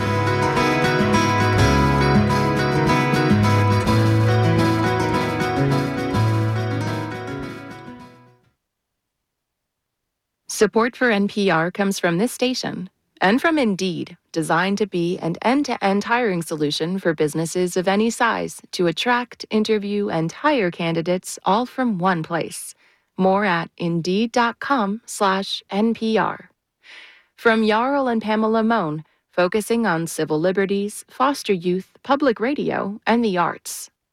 And from the John S. and James L. Knight Foundation, helping NPR advance journalistic excellence in the digital age. This is Weekend Edition from NPR News. I'm Ader Peralta. Some state Republican parties are struggling. In Colorado, Michigan, and Minnesota, to name a few, the parties' organizations have suffered heavy election losses and are experiencing deep disagreements about the future of the GOP. Colorado Public Radio's Benta Berklin reports. I'm here at the Republican Party headquarters, about a half hour south of Denver. It's dark on the inside, the blinds are drawn, and no one has picked up when we've knocked on the door or tried to open it. And there's a reason for that. Even though the party is still renting office space, there's been lackluster fundraising, and for the first time in years, it's not paying any members of its staff. Republicans don't hold any statewide offices, and at the State House, they have fewer lawmakers than at any time in Colorado history. There's been a lot of finger-pointing as to how it got this way. The party needs to be rejuvenated. It needs to get back to the basics. Republican Lori Sain is a former lawmaker and close with many conservative activists. She says they feel like the party establishment has abandoned them. Because otherwise, if you don't have the base, you're not going to win. This year, the conservative wing of the party elected a new state party chair, Dave Williams. He declined an interview request for this story. But during his acceptance speech, Williams promised to go up against Republicans who he thinks aren't conservative enough. There are too many politicians who say one thing and then do another, and it's not just the Democrats. It's people like Liz Cheney, Mitt Romney, and Mitch McConnell. They need to start listening to us. In emails to the party this summer, Williams blasted a Colorado congressman for voting for the debt ceiling bill and other officials for signing a letter in support of a trans lawmaker in Montana. I think that is the first time in Colorado political history a state Republican Party has put out a fundraising letter saying, we're going to go after Republicans with the money you send us. That's former Colorado GOP Chair Dick Wadhams. We met outside of a coffee shop near Denver to talk about what he thinks the issues are. He voted for former President Donald Trump twice. But in this political environment, Wadhams says he's been told he's not a true Republican. He says it's not the job of a state party chair or others in the party to police conservative values. It comes down to fealty to Trump. And if you agree with Trump that the election was stolen, and now if you agree with Trump that he should pardon, if he's elected again, that he would pardon the people who attacked the Capitol. If that's the litmus test, then you're damn right I am a rhino, because I will never subscribe to that. All of the infighting is also taking a toll on the party's bottom line. Many donors are like longtime Republican Pete Woods from Steamboat Springs, who says he won't financially support the state party until the vitriol stops. As long as people are calling each other names and handing a gift to the Democrats through exhibiting our division and our disdain for each other. There's no value in me donating to the party. Colorado's divisions aren't unique. In Minnesota, the state GOP this spring had just $53 cash on hand after steep election losses and deep divides. Election deniers helm Michigan's GOP. The party's nearly broke and being run out of a condo. And there are states like Georgia, where sitting Republican Governor Brian Kemp faced a primary challenger after refusing to act on Trump's stolen election lies. Brian Kemp, he sold you out. He didn't look. He didn't want to look. He didn't want anything to do with it. Kemp ultimately won, but by leaning on his own campaign infrastructure, not the state party's. And back in Colorado, Republicans are gearing up for some big decisions about their future. Party leaders are trying to ban unaffiliated voters from participating in the GOP primary. Dave Williams, the party's leader, says, quote, "The open primary has been devastating to the Colorado GOP." But his critics note that banning unaffiliated voters would simply consolidate more power among the state's most conservative Republicans. For NPR News, I'm Benta Birkeland in Denver.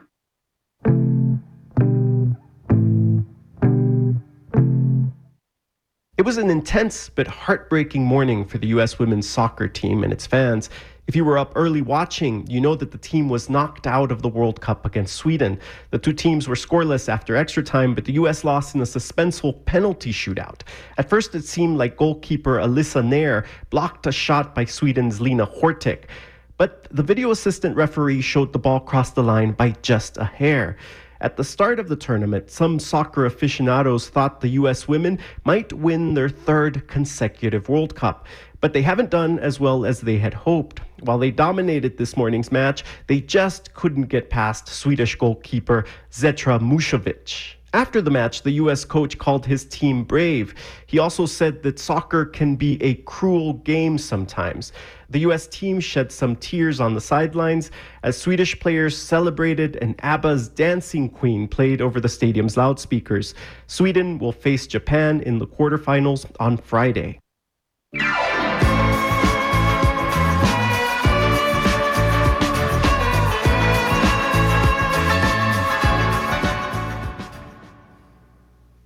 It is ice cream weather, but you may notice an extra sprinkling of security along with your frozen confection. Stores have been cracking down on shoplifting, and some of their solutions are anything but vanilla. NPR's Stacey Vanek-Smith has the scoop.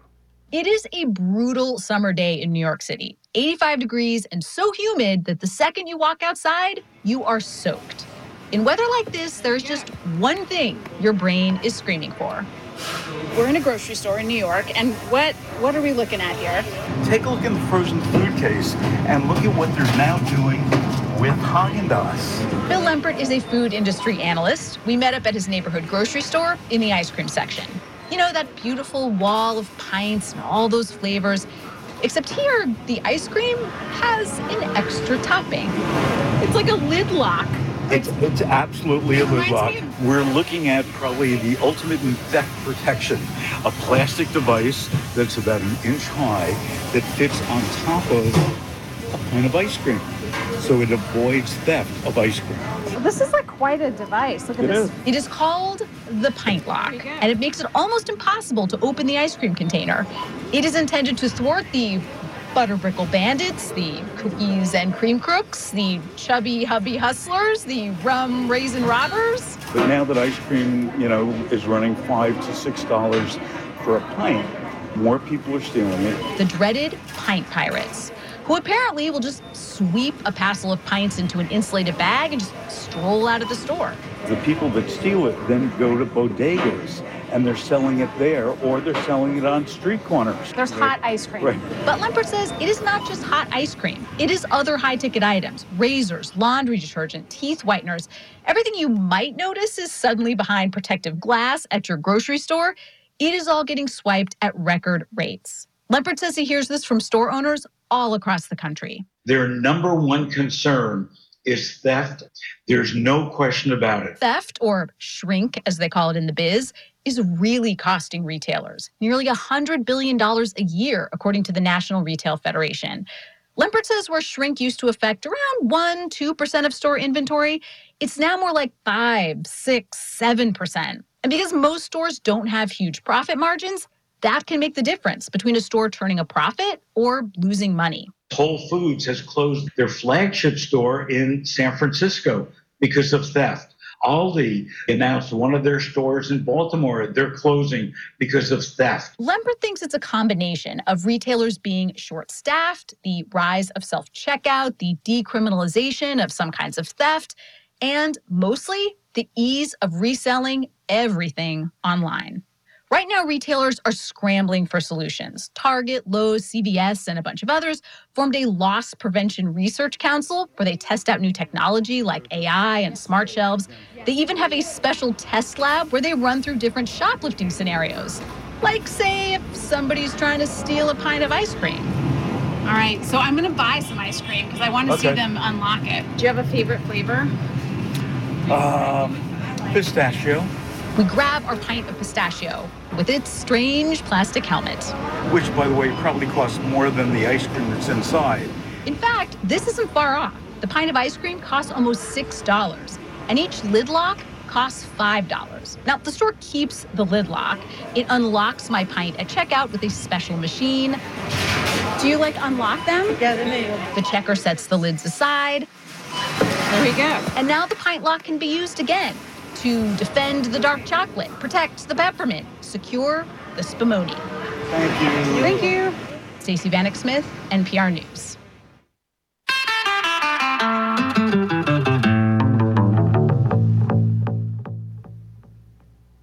On the eve of World War II, as the Nazis grew more brutal, many Western countries severely limited the number of Jewish refugees that they were willing to take in. So some Jews, nearly 20,000 of them, fled east instead, specifically to Shanghai, China. NPR's Matthew Sherman reports on a new exhibit in New York that explores this little-known chapter of history. In 1938, when Jerry Lyndon Strauss was 10, his family finally decided to leave Germany. There was one place in the world where he could go to, and that was Shanghai. That's because much of Shanghai had been divided up decades earlier among European powers and had long harbored foreigners, including Jewish people. Most importantly, it did not require a visa to enter. We left in 1939 on the last German ship from Bremerhaven to Shanghai. He said his family didn't know what to expect. There was no internet, there was no social media. We didn't know anything about Shanghai. It was like on the other side of the world. Lyndon Strauss spoke at the opening of an exhibit in Lower Manhattan that includes stories of individual refugees like him, plus photos and replicas of other artifacts. They're materials taken from the Jewish Refugees Museum in Shanghai. The refugees survived the Holocaust, but still faced persecution. Japan had conquered Shanghai a year earlier and soon forced all Jews into one district. Living conditions were crowded and unhealthy. Ellen Krakow was born after her parents moved to Shanghai. 2 bedrooms, 10 people living there. You know, if you were lucky, you had indoor plumbing, a toilet, otherwise what they call honeypots. The refugees tried as best they could to recreate the community they had in Europe. Lawyers and doctors set up shop, Jewish schools were established, musicians formed orchestras, and in fact inspired a generation of Chinese to learn European classical music. China was, under such pressure and a difficult time. The old values were collapsing, and then the Japanese invaders. Sean Gao, a music professor at the University of Delaware, is developing a musical, Shanghai Sonatas, based on material from the museum. So something Western that was introduced by the Europeans, and some of them were actually introduced by these Jewish refugees, made them think this is a way to look for hope. In the story, a former Chinese opera singer sends her son to take lessons with a Jewish violinist. Music was love every evening. The descendants of these refugees hold the stories they've heard of this time close to their hearts. They keep track of how many relatives are alive today thanks to that one ancestor who rode out the war in Shanghai. Some have even adopted Chinese customs, like exchanging red envelopes full of cash for the Lunar New Year. Jerry Imas, a grandson of a refugee, is creating a non-profit with the museum to foster connections among refugee families. We want to gather, we want to find out all the descendants from that period. Imas is unusual. After World War II, most Shanghai Jews moved to Israel, the United States, or back to Europe. Imas's grandparents stayed in Shanghai. His mother learned Chinese and married a Chinese man. Imas himself still lives in Shanghai, as does a small Jewish community. We want to keep the story in memory, generation by generation. Otherwise, I'm still aware, and my son, my grandson, when they grow up, if we don't leave something, they might forget. The exhibit at Fosun Plaza in Lower Manhattan is open through the middle of the month. Matthew Sherman, NPR News, New York.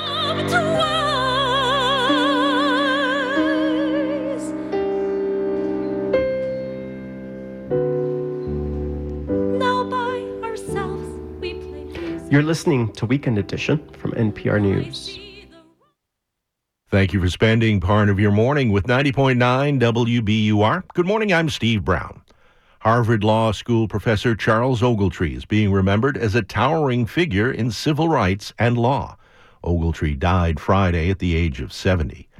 Guy Oriel Charles is the Charles J. Ogletree Jr. Professor of Law at Harvard Law School. The position was created to honor Ogletree.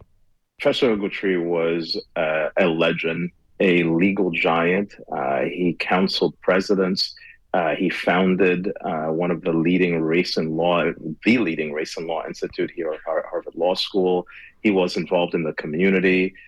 He was a brilliant legal thinker trying to think about racial justice and questions of racial equality across a number of different areas, but including criminal law reform.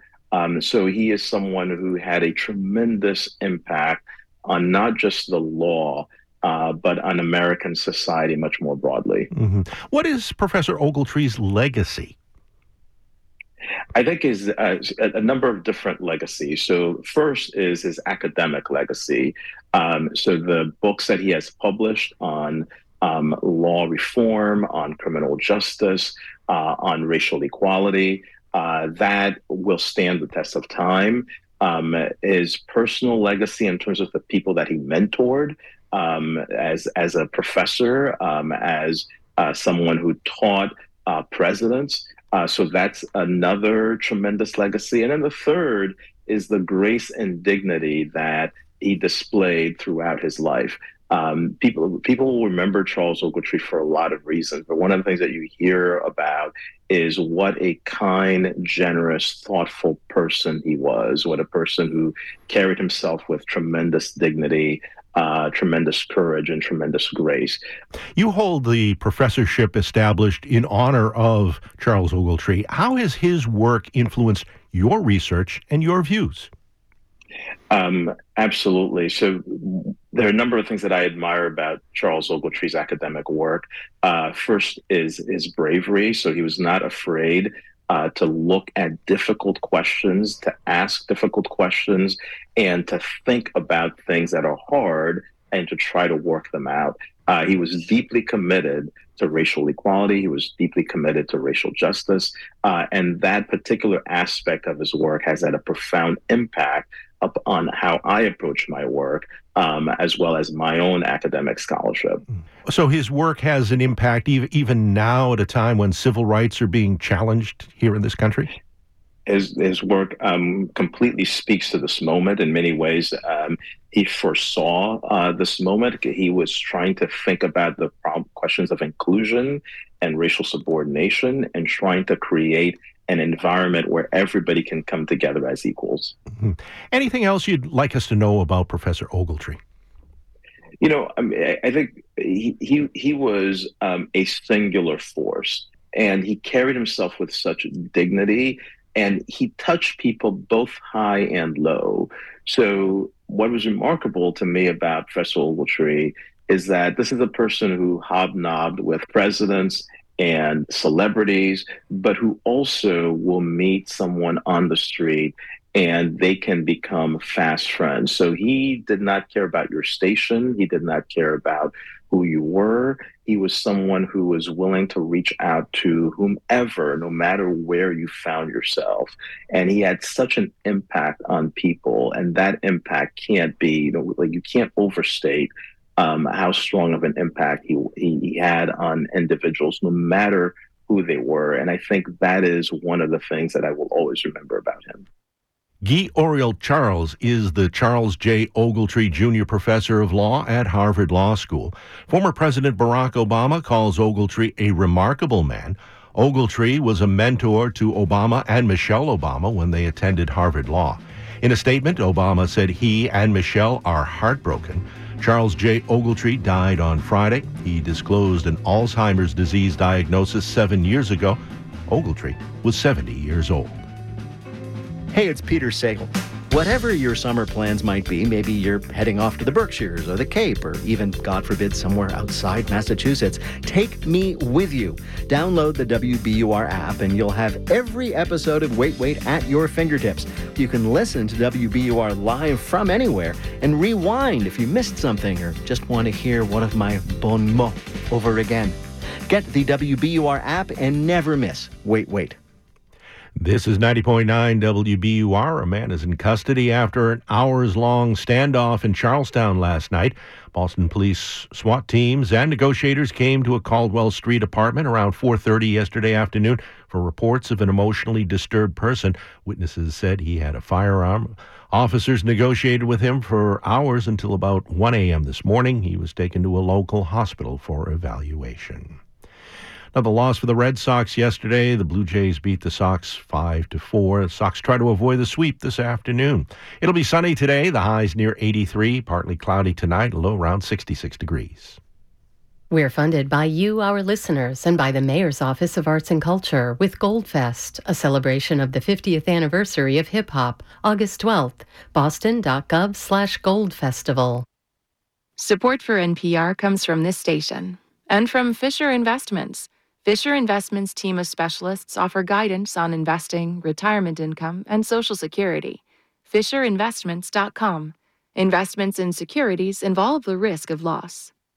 From the Doris Duke Foundation, which aims to support the well-being of people and the planet for a more creative, equitable, and sustainable future.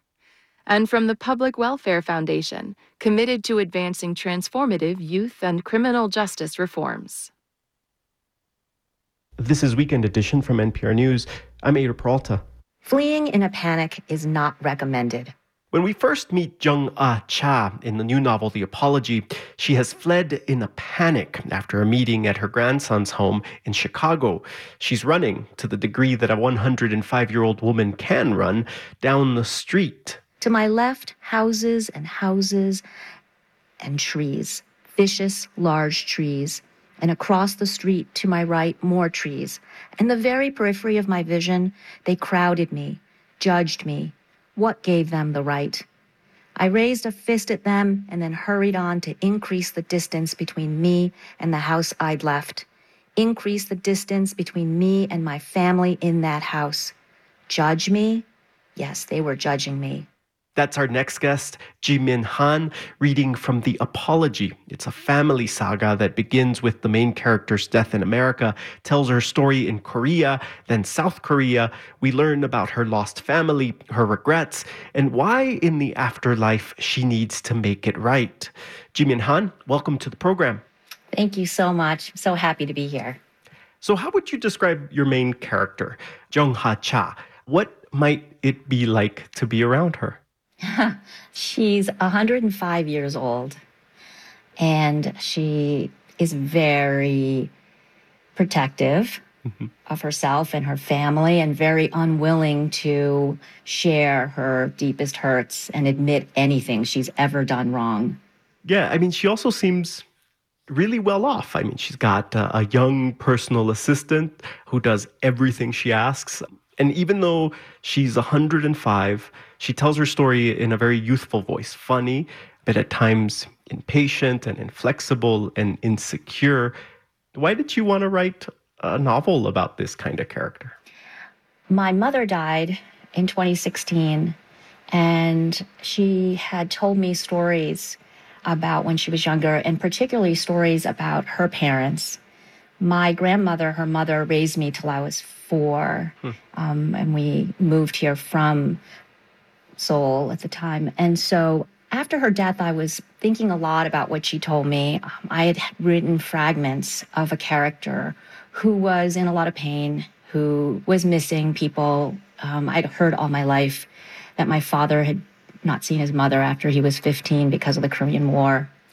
And my mother missed her family as well because we couldn't travel back and forth. And then when I was in high school, I had a chance to go to Korea, and I met some of my mother's friends.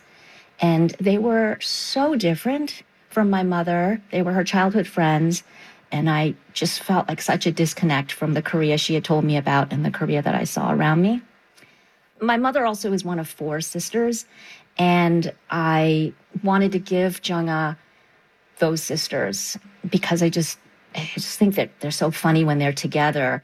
Why did you choose to make her and her sisters so old? I think it's because I wanted to write more of a comic novel. I mean, this is not a serious novel in that kind of way. I just wanted to push and push to the extreme. At the same time, I thought it would make it more interesting when she died to be 105 as opposed to being younger, and give her this sort of entree into the afterlife. So, I mean, at the center of this story is a scandalous family secret, right? Her great-granddaughter and her great-grandnephew have fallen in love, and neither of them know that they're related. This prompts her and her 2 older sisters to travel to the U.S. Why is a marriage between third cousins such a problem for Jung-ah? It's really not, right? It is another kind of way to get at how we make problems. We make problems for ourselves that aren't even there. It is that the way that she was raised, and in Korea, because of the, genetic pool, there's a lot of bias against marrying people who are too related. Like, I'm a Han. I'm in the Han clan. Apparently, there's only one Han clan. So it would be frowned upon if I married someone who was a Han. So I wanted to show that she was very sort of old-fashioned and rigid in her thinking.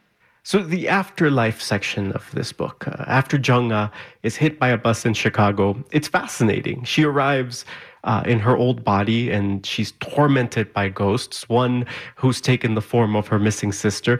They're trying to teach her a lesson. How much did you turn to Korean mythology and beliefs to build this part of the story? Yeah, I have done a lot of research on Korean shamanism. And in Korean culture, as I understand it, and it's very specific to my parents and where they grew up, it's so different. Korea has so many different religions and different ways of looking at life and death this way. But my parents didn't see the afterlife as being so different. It was comforting to see that ghosts are not ones to fear. In this afterlife that you have in your head, is it expected for ghosts to contact the living in the manner that you write? And that is, spirits learning to walk through walls or to inhabit cell phones, airplanes, spirits talking through mediums, usually badly. Jung-ah has quite a time trying to figure out how to get in touch with her personal assistant from the afterlife. Right. I will tell you that my father took my mother to Korea when she was sick. And so I went to visit her. And then soon after she died, so then I returned for her funeral. And particularly that year, there were all kinds of experiences that I had that I couldn't really explain. When they would happen, I would just feel comforted. The other day, my cousins came from Korea to visit, and they brought their youngest sister who had taken care of her husband with Alzheimer's for years and so had never been able to travel outside of Korea. They brought her here. They took her around. I found street parking in Manhattan so easily. It was like a miracle. Some ghosts were helping you. Yeah. We also find out why the book is called The Apology. It's what Jung-ah has to do in order to settle things. How much of this story is an answer for Koreans who never knew what happened to their family members when the country split?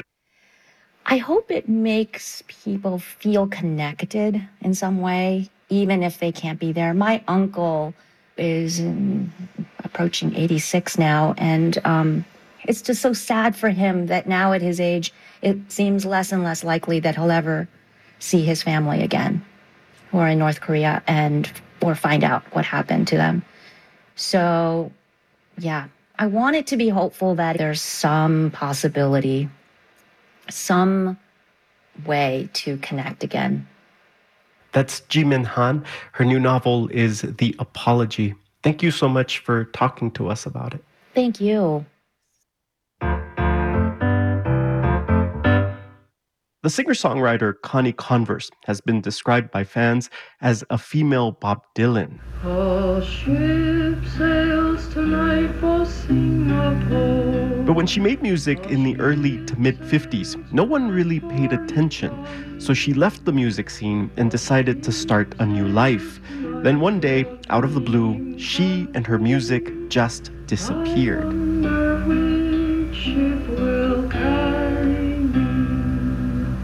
Decades later, a few people heard an early Connie Converse recording and became instant fans. They've been working ever since to share her music and story with the world. Her album, Musics, comes out this week. Howard Fishman is the author of To Anyone Who Ever Asks, The Life, Music, and Mystery of Connie Converse, and he joins me now. Welcome. Hey, Ader, thanks for having me. So, for those of us who don't know her, who is Connie Converse? Connie Converse was a trailblazing, pioneering music maker in the 1950s. She grew up in New Hampshire. She went to college at Mount Holyoke, dropped out, moved to New York City to pursue being a writer. And then after being there for a few years, began delving into making music at a time when the music that she was making really had no context. So she was never able to break through commercially because record company executives didn't feel like there was any way to market her music. We mentioned earlier that she at some point disappears. So she's gone and we know nothing about her after that point? Yes. What actually happened is after deciding that music maybe wasn't the avenue that was going to be open for her, she left and moved to Michigan, where she, for the next decade plus, she worked as a social justice champion, working in conflict resolution, working against police brutality. And then, yes, she disappeared completely in 1974.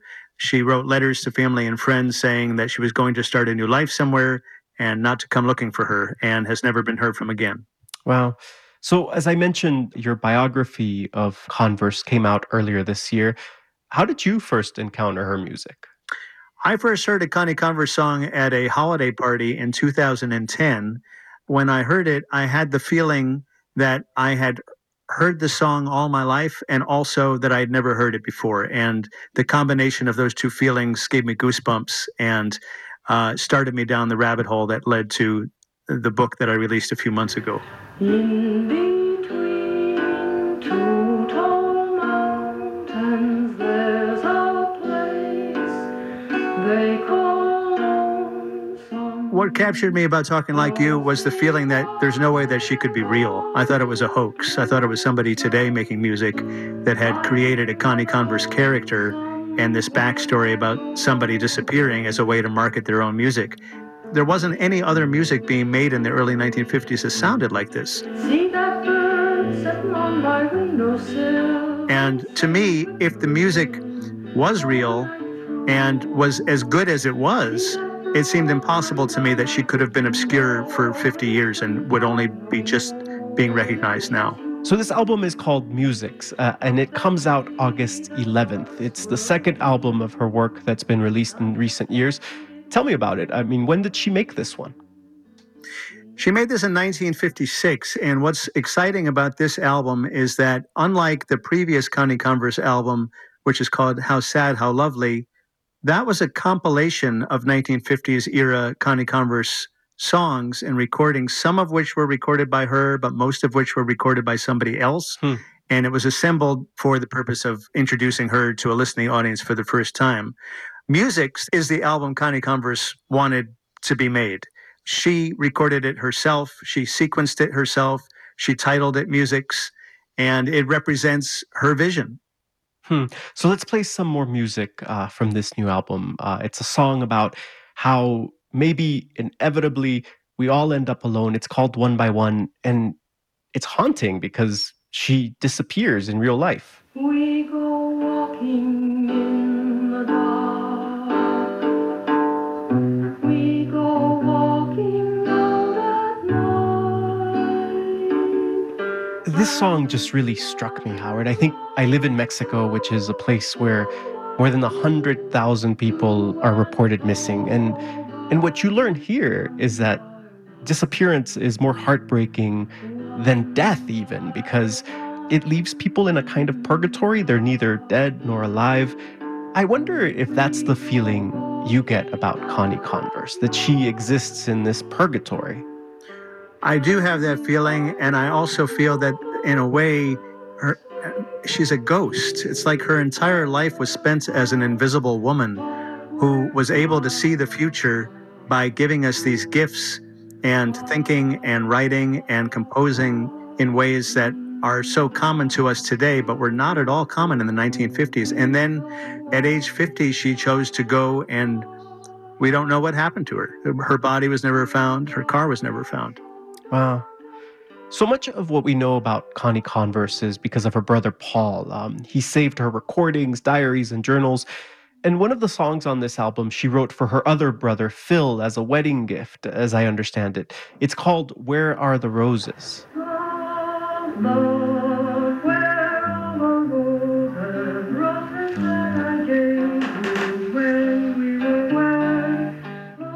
It's a mournful song. Especially to give someone for their wedding. What do you make of that? Yes, there's a mournful quality to the song. She's asking, where are the gifts? Where are the presents? Where are the roses? Where are the guests? They've all disappeared. And yet, our love will always remain is sort of the theme of the song.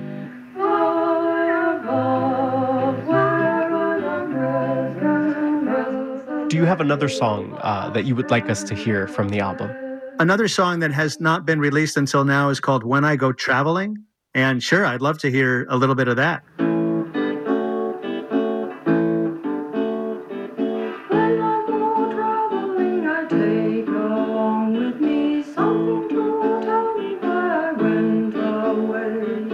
She had wanderlust throughout her life, and she took far-flung road trips, going cross-country in a car in the late 40s at a time when people weren't really doing that just for the hell of it. It's what I think of when I hear When I Go Traveling. What do you think Connie would think of the album being released right now? I think that she would want people to hear it. I mean, I believe that she felt strongly in her music that she knew that it was good and important, and I think that she wanted posterity to have it. Howard Fishman is the author of To Anyone Who Ever Asks, The Life, Music, and Mystery of Connie Converse. Connie Converse's album, called Musics, is out August 11th. Howard, thank you so much.